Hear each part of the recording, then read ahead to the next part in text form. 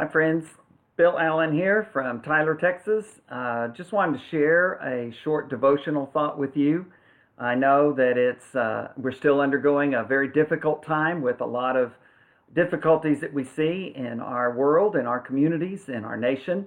A lot of difficulties related to our society and the pressures that we have from living together as human beings and the sin that is in our world. The difficulties that we have is just being physical human beings that don't live forever. And the novel coronavirus continues to be a threat and continues to provide us with a lot of challenges and so many other things, just the everyday things that happen in this life. Losing a loved one, seeing a loved one go through a very difficult medical and physical experience that is challenging and threatening to their health, long hospital stays, a lot of family issues and problems. And so there's a lot going on that it always goes on, but also a lot going on that is peculiar to this time. And so today I just want on this Saturday afternoon to bring you a short message about my favorite verse of any song. My favorite verse, I have a lot of wonderful songwriters and singers that I love. Those of you that know me could probably say those. People like Neil Diamond and John Denver, wonderful Christian artists like Twyla Paris and Lauren Daigle, and just so many other great singers. A lot of them are singer-songwriters. I just love all of those. But there's one particular verse of one particular song that is my favorite.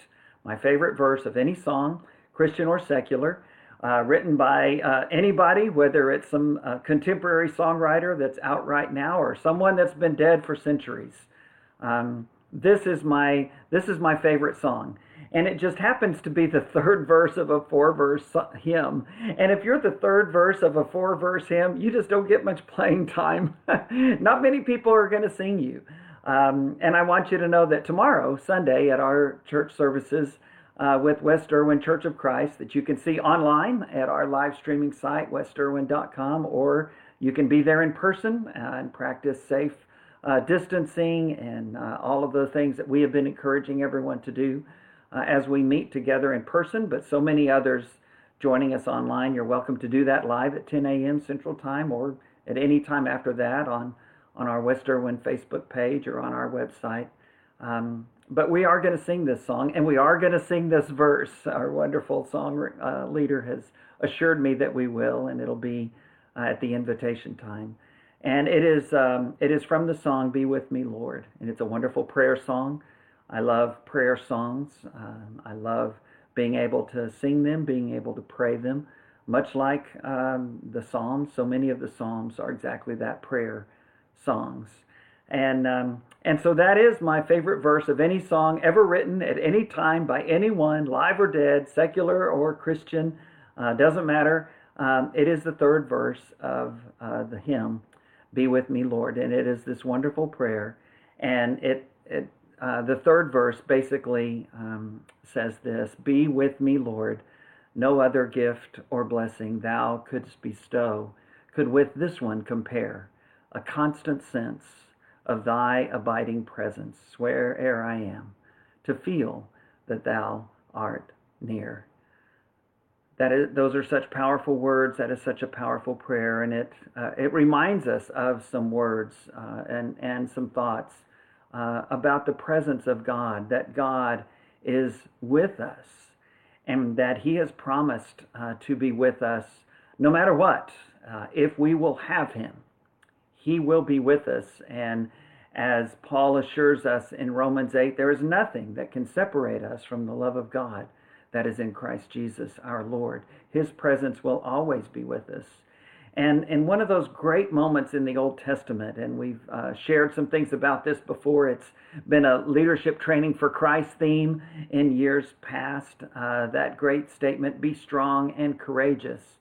But as Moses talked to Joshua, and as the people talked to Joshua, and as God Himself called Joshua to take Moses' place and lead God's people, they all told him, be strong and courageous. But they also told him this: God will be with you. Moses to Joshua in Deuteronomy 31, "Be strong and courageous. Do not be afraid or terrified, for the Lord your God goes with you. He will never leave you nor forsake you."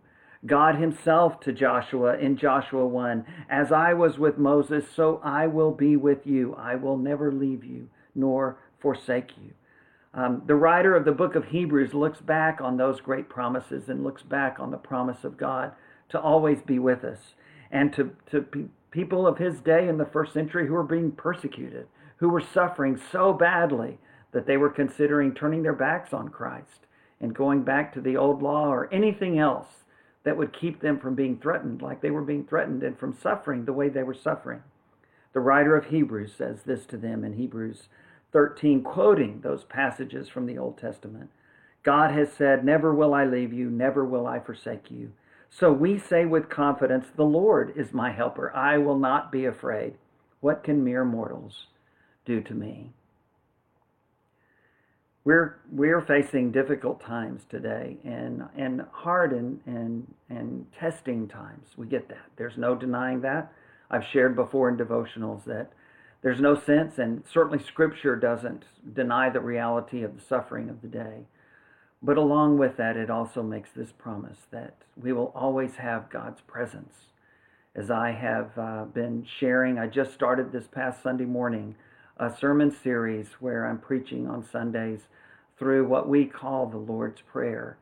And last week began with that great statement, "Our Father," on Father's Day, and tomorrow it will be that statement about God who is in heaven.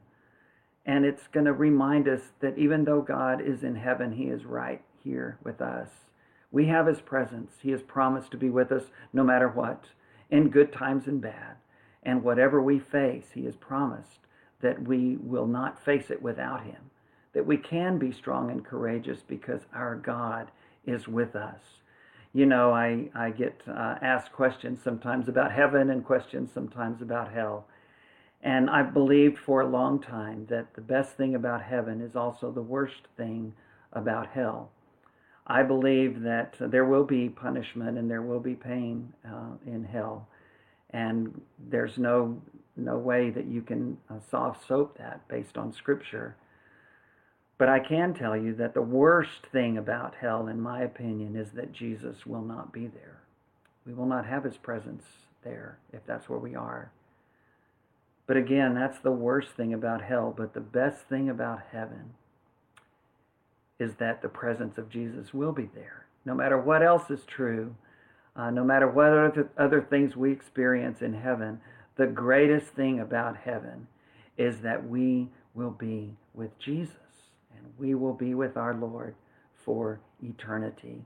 And that starts now. That starts today, no matter what the pressures are in our world, no matter who wins elections, no matter how long it takes us to get over a pandemic, no matter what's going on in my family or in my life. One thing I am completely assured of is that I have God's presence, that God is with me. And that's the only reason that we too can be strong and courageous, and that we too can know that the presence of God will see us through whatever today holds, whatever tomorrow holds. And so we pray this prayer, knowing that God will make it happen and that he will be there for us. Be with me, Lord. No other gift or blessing thou couldst bestow could with this one compare. A constant sense of thy abiding presence, where'er I am, to feel that thou art near. Amen.